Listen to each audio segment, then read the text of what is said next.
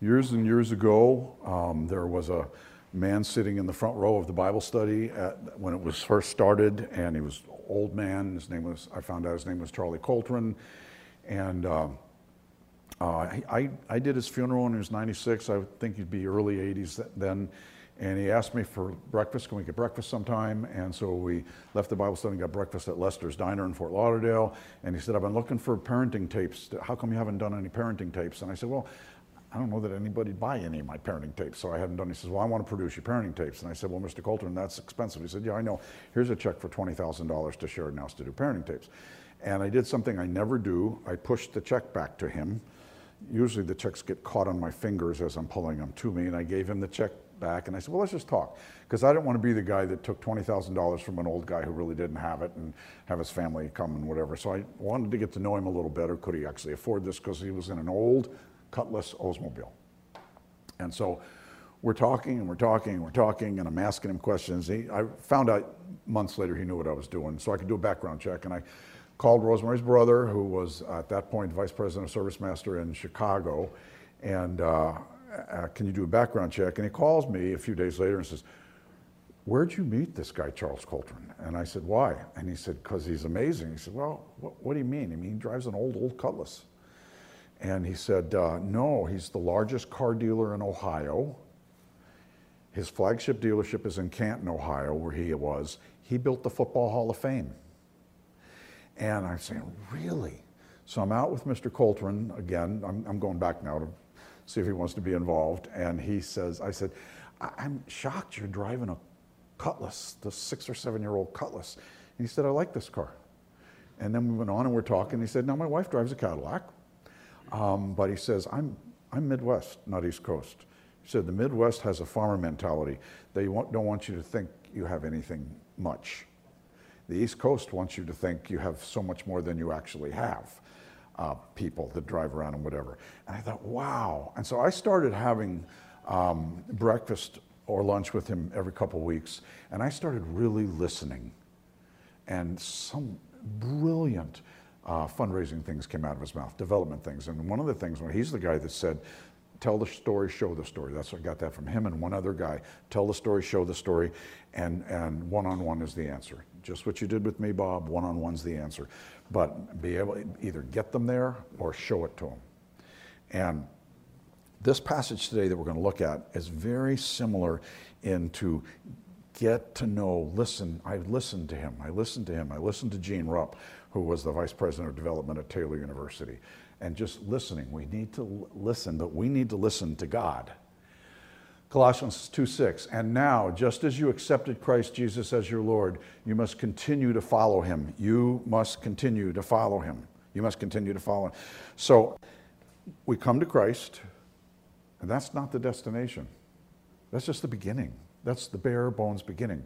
It's like you get married and you think, I got married. No, you are beginning marriage. And it's a forever process. It takes years to actually be and get there. And you know, the whole picture in Genesis, and the man and his wife will become one flesh. It's not a sexual reference. It wouldn't say it like that. It would say, in that night they became one flesh. Over the period of years, two very different, and God in his awesomeness has opposites marry.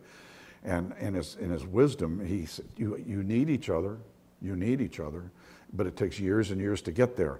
So in this picture here, it's I came to Christ, but now I need to grow in Christ, and especially in times of stress, confusion, fear, depression. I mean, we talked about this Monday in this building's devotions about I up until 2 weeks ago, I was not doing well over the COVID, over the country, over the this, over the that, and I realized I'm absolutely insulting God.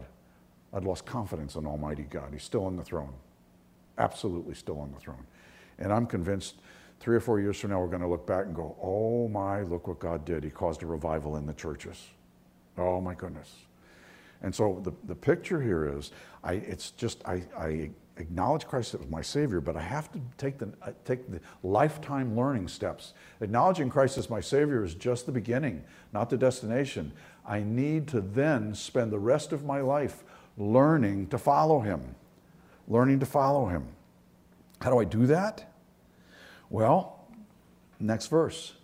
and let is such a key word here, let your roots grow down into him and let your lives be built on him. Then your faith will grow strong in the truth you were taught, and you will overflow with thankfulness. So there's basically three things in here, three steps in going through this process. And the first step is let your roots grow down into him and let your lives be built on him. Let your roots grow down, let your lives be built on him.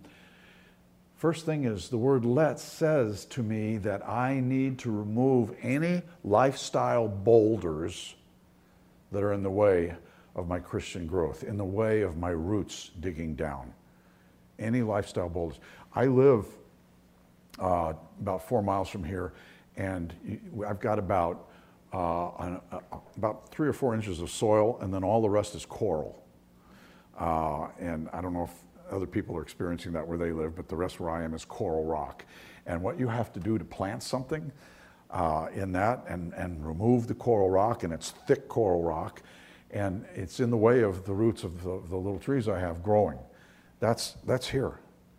I mean, the question I have to back up with, what are the things in the way of my personal growth, in my lifestyle, in my doubt, in my anything? What's in the way?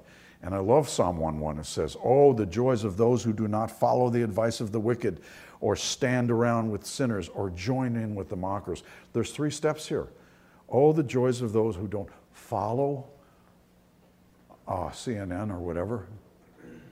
Follow, but then take the next step after follow and follow the advice and then stand around with them. Hang in that. And then the final one is join in. Now, I got to be very careful who's in my head and what's in my head, and make sure what's in my head is this right here. And this is, I admit this is challenging. Over at Costco, the little audiologist is Nikki's slowly becoming a daughter, and I have to keep going over to her about my hearing aids. I know they can do so much more, and I go and I say, I got the app like you told me to, but I know they can do more, but can you show me how to do this? And she said, you're not reading, are you? And I said, what do you mean I'm not reading? I gave you the app, it's got everything you need. And I said, Nikki, it's not in English. I mean, those are English words. But the tech part, I have no clue what it is. That's why I'm coming, do this. And she finally, she runs on our Goliath gauntlet. She finally said, I'm not doing it anymore for you. You got to decide to learn. That's this. I got to decide I really want this. I really, really want this. Yeah, and as I do that, as I get rid of the obstacles, yeah, then your faith will grow strong in the truth you were taught, is the next part of that verse, letter B. I need to grow my faith in Christ by trusting him with my difficult decisions. I was taught that he is the miracle working God. I need to believe it. I was taught. I need to actually believe it. Yeah, let your roots grow down into him and let your lives be built on him. Then your faith will grow strong in the truth you were taught, and you will overflow with thankfulness. This is so important. One of the most dangerous things in the ministry, and I think it's most especially for the male gender, is success. I've watched guys, pastors, whoever in the ministry, and it may be not just people in the ministry, who were successful, were humble and awesome and dependent on God, and then as they got more and more successful, they actually decided I deserve to have that. I deserve to be able to do that. I deserve whatever it is. I deserve that. My wife's not meeting my needs. I deserve that. And all just because of success. And how many times, especially in this county, have we seen, I mean, really great pastors, preachers go down the tubes, tons, after success. There's a key here, thankfulness. And thankfulness says, I know how I got everything I have. It's all you. It's all you. And so, Lord, I will not take the credit or the glory. I need to give God all the glory. Giving God the glory is not for him. It's something I need to do for me, is to remind myself that all I have or ever hope to have is from God. All I have or ever, and if I were to redo this outline, I'd add one more. It's also for those who are watching. How did this happen? It's him. It's God. It's God. It's all God. I need to give God the glory for those that are watching. Yeah, because Ephesians 3:20. Now to him who is able to do immeasurably more than all we ask or imagine, according to his power that's at work in us. To him be glory in the church in Christ Jesus throughout all generations, forever and ever. Amen. Him. Imagine if we were really committed as a family every hour.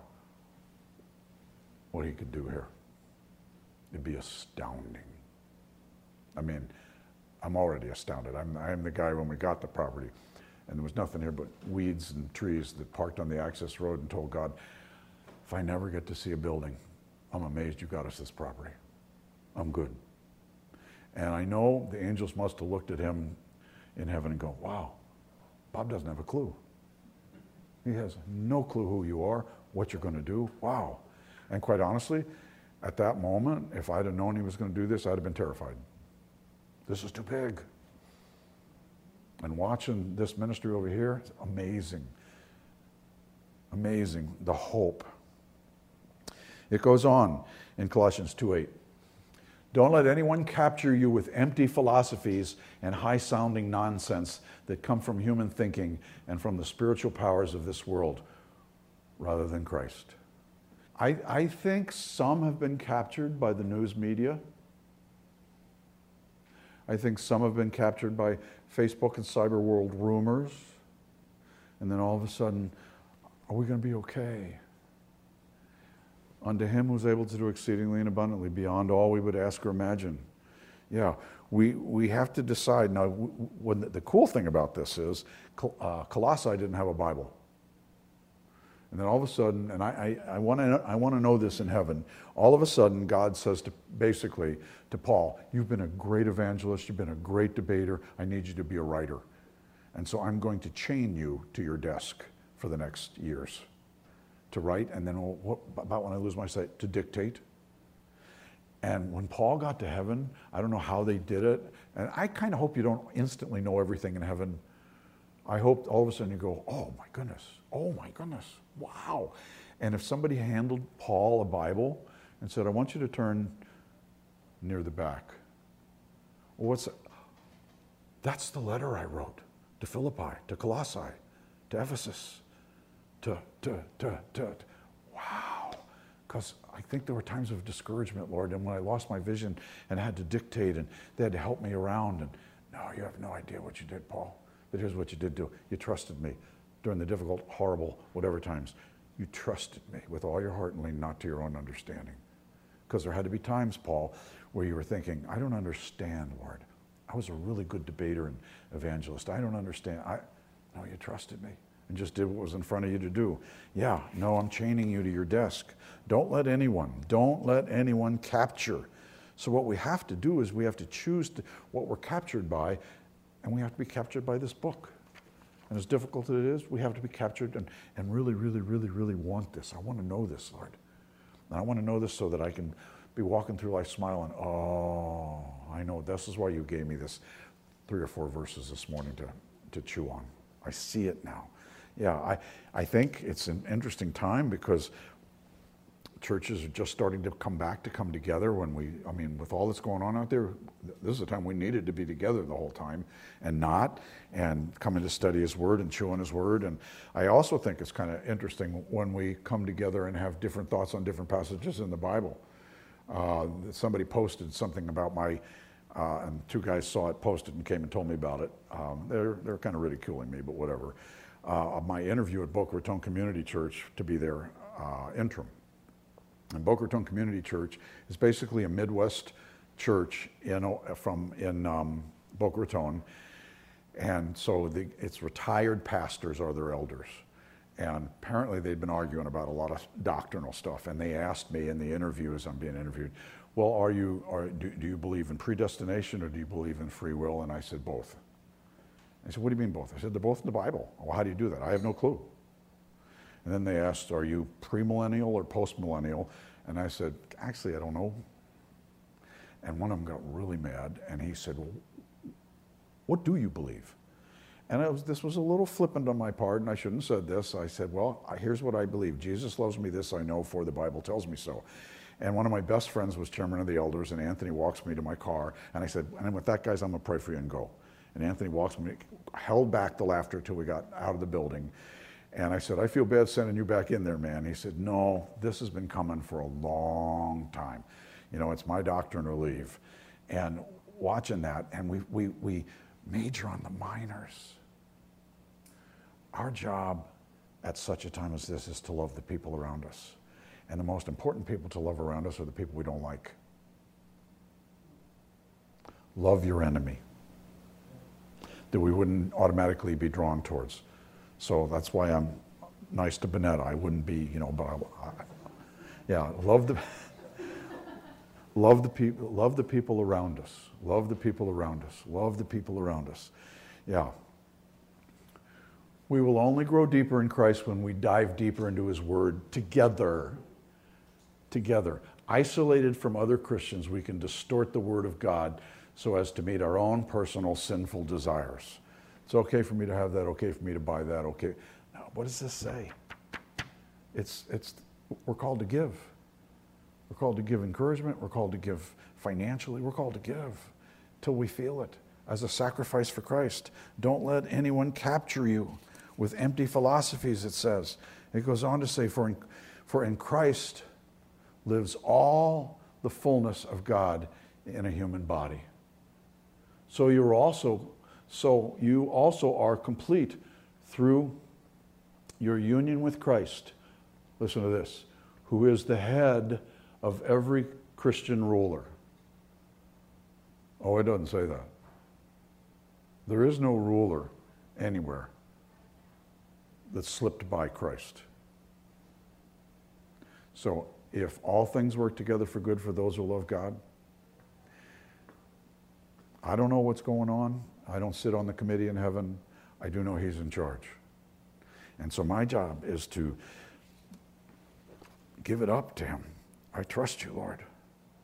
Bob Geisinger used to be on staff here, and Bob Geisinger played outfield for the Braves. Just to show how old he is, Milwaukee Braves. And he came and set up his office and had a baseball glove. It was the floppiest, loosest baseball glove I've ever seen. He was an outfielder. And so I went home and got my baseball glove, which is stiff as a board because it was never used. And I swapped him. I stole his glove and put my glove up there. And he knew I did it. He came down the hall and I said, how'd this glove get like this? This is amazing. He said, because it was worn by an athlete and it actually got used in sports, which he was looking at me like, that's why yours isn't. And we're a glove. And the Holy Spirit, Christ, comes to live in us. And there's a beginning of a yielding of my habits, my attitudes, and I got to yield. So I'm totally useful in so many different ways. And that's so incredible to me. When I came to be interviewed at Sheridan House in 1974, and I said, I just want to make sure we're all aware of this. I'm coming to do one thing. You got this one little house with boys. I'm coming to work with boys. I will never do any public speaking, and I will never do any fundraising. I see that as the board's responsibility. And I know that Jesus and the angels are looking at each other going, boy, he doesn't have a clue. And the stretch out of my comfort and throwing up in a parking lot once on the way in to speak, and just not knowing fear at that level. And of course, you know that was all pride. Totally pride. Yeah, I don't know exactly how this is accomplished in me, but I have Christ in me. The quest is to work at listening to His voice in me and abandon my own my old desires and egos. Yeah, it's 1 John 4:4. You are of God, little children, and have overcome them, because He who is in you is greater than he who's in the world. Yeah, so back to the first verse. And now, just as you accepted Christ as your Lord, you must continue to follow Him. I've accepted Him as my Savior, but making Him Lord means every hour. Everything I think about, look about, talk about, making Him Lord of my life, not just Savior of my life. And I think we've linked those words together, Savior and Lord, too tightly. I think we have all known people who had him as a Savior, but sure didn't live like he was their Lord. And that's a constant job. So, and now, just as you accepted Christ as your Lord, you must continue to follow him, and it's a today thing. This is the day the Lord has made. And I get up tomorrow and re-up it. That's why it's so important to have time early in the morning with Jesus. I get up tomorrow and re-up it, and get up tomorrow and re-up it, and get up tomorrow and re-up it, and chew on what he puts in front of me. Make sure, wow, what does that mean for me today? And there have been times I've actually written it out on a card, just go through the day. I have no idea what this means, Lord. And there have been a couple of times where it's like, oh my goodness, you just did it in front of me. Yeah, Bob, it's so much time. I do it in front of you every day. You're not paying attention. Release control. You follow your Lord by serving your Lord rather than serving yourself. You serve Christ by serving others in a way that brings Christ the glory. In a way that brings Christ the glory. Serving. Serving. Yeah. Why did you do that? Why did you give that? Jesus. How could I not? Greatest man in my life, probably my pastor, the founder of Sheridan House, Bill Billingsley, and I've told this before, and he's the one that challenged me that the tithe is just the obedience, that the offering past the tithe is the worship. And I remember asking him, Pastor, how much do you give? And he said, oh, it's really none of your business, but I a long time ago started adding 1% a year. So 11%, 12%, 30%. And I knew that I can't do that. So I added 0.5% a year, and and German that I am, and cheap, right to the penny 0.5%. So 10.5, then 11, and got to a certain goal that I wanted to get to. Not to Billingsley's goal. When I became the interim there, and when I become an interim, I call for the finances, and usually go down the hall and ask somebody to explain this to me. And I said, I know I should never ask this, but to the finance guy, I said, how much did Billingsley give? And he said, it's amazing. He was a 50% giver. And I said, how much did he make? And I don't remember what it was, but it wasn't that much. It was just amazing. And God just blessed his life and his ministry. And wow, the whole deal here is, if you are who you say, we can trust you with everything. Number 6. I just want to stop for a second. Kim, this was the greatest slide on the planet with Bill Gruntler, because he was sitting right there. The room came alive and burst out laughing. You allow him on property or whatever. It was perfect. Thank you for that. You don't have to figure out your assignment. As you quest to serve him every day, he will get you to your assignment. Just serve. Just serve. You know what? Catherine, you're an example of that. For years, you served here for free. You were so shocked when we asked you to work here and us pay you, that I'll never forget you coming out of the mailroom with your first check, and you were in shock. Yeah, you served, and God got you here. I know you're embarrassed now, but I like embarrassing you. But you served, and God got you here. Yeah, it's so, what's in front of you? Just do what's in front of you to do, period, end of story, and watch what he does. He knows the plans he has for you. And it's the job of the evil one to try to discourage you. He can't have you. You're his and you're going to heaven. But he can debilitate you, discourage you, have those days. And yeah, up until about a week and a half ago, I realized, wow, what an insult to Almighty God. You're so in charge. And we will see it. He loves you. He has a plan for you. And bottom line here, he just wants you.